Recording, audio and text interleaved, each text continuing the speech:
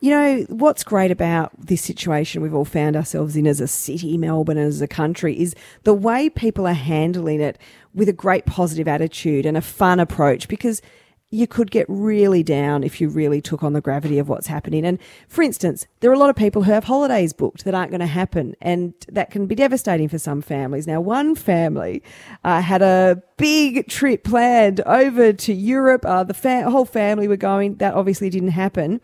But now they have recreated it in their home, and we're crossing now to Kirsty, who's in Newcastle. Hi, Kirsty.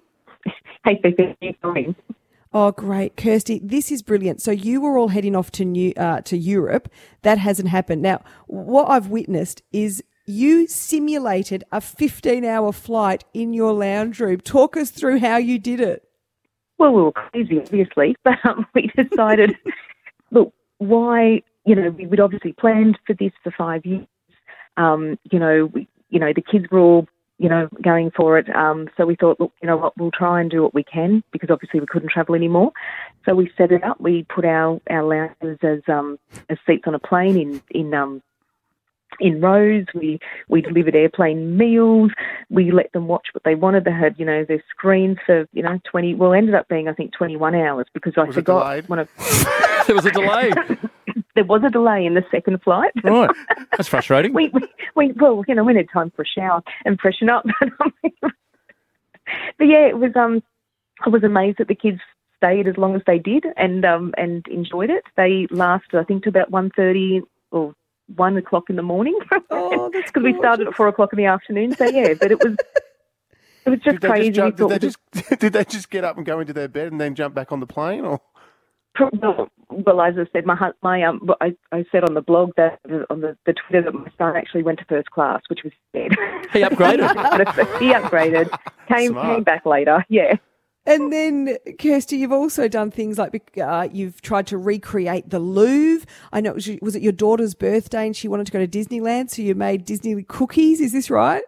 Yeah. So we were actually supposed to be at Disneyland Paris earlier this week. That was part of the itinerary. And so she was turning 10 and we'd had it all planned. And obviously, that fell through. So massive parent fail. So we had to make up for that in some way. But yes, we tried to recreate it. So we set up our dining table as like Park Central. We had Disney sort of songs on. We simulated rides. So you can actually go on YouTube and find first sort of person rides. So we did all that. Did rides? Yeah.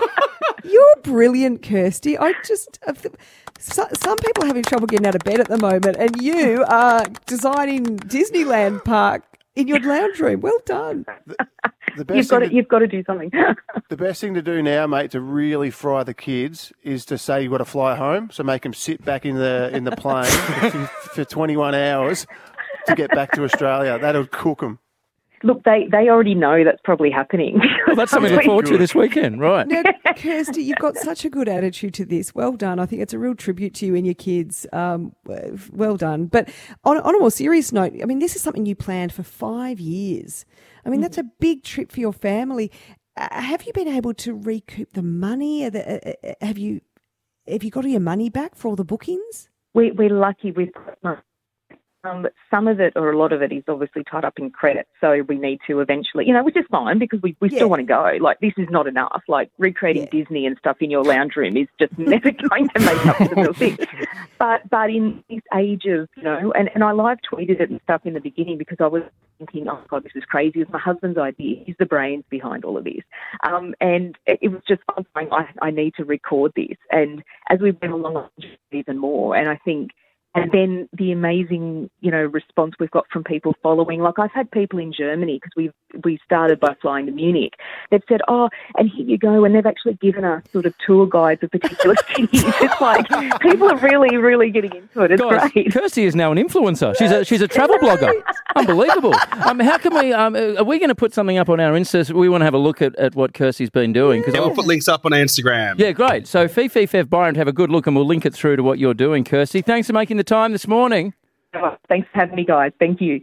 What a wonderful, how amazing is that, Fev? That Kirsty has now made contact with people in Germany who are welcoming her by virtual reality to their city and showing her around.